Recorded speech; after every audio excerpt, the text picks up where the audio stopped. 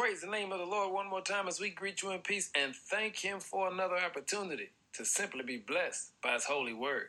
I asked another young man to express to me what he felt truth was, and he said, read Psalm 91, verse 4. He will cover you with his feathers.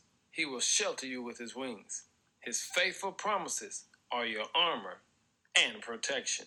Brother Kenneth, I want to thank you for allowing the Lord to use you and remind me that whatever we go through, we have a God that protects us. Brother Kenneth said, that is to say, trusting in God's word will guide you and protect you. Hey, family, let's remember what Brother Kenneth said real truth is. Real truth is being in the will of God. And when you are in the will of God, here's what he says. He will cover you with his feathers. He will shelter you with his wings. And his faithful promise are your armor and protection. Be blessed today as we praise God for his truth. In Jesus' name, amen.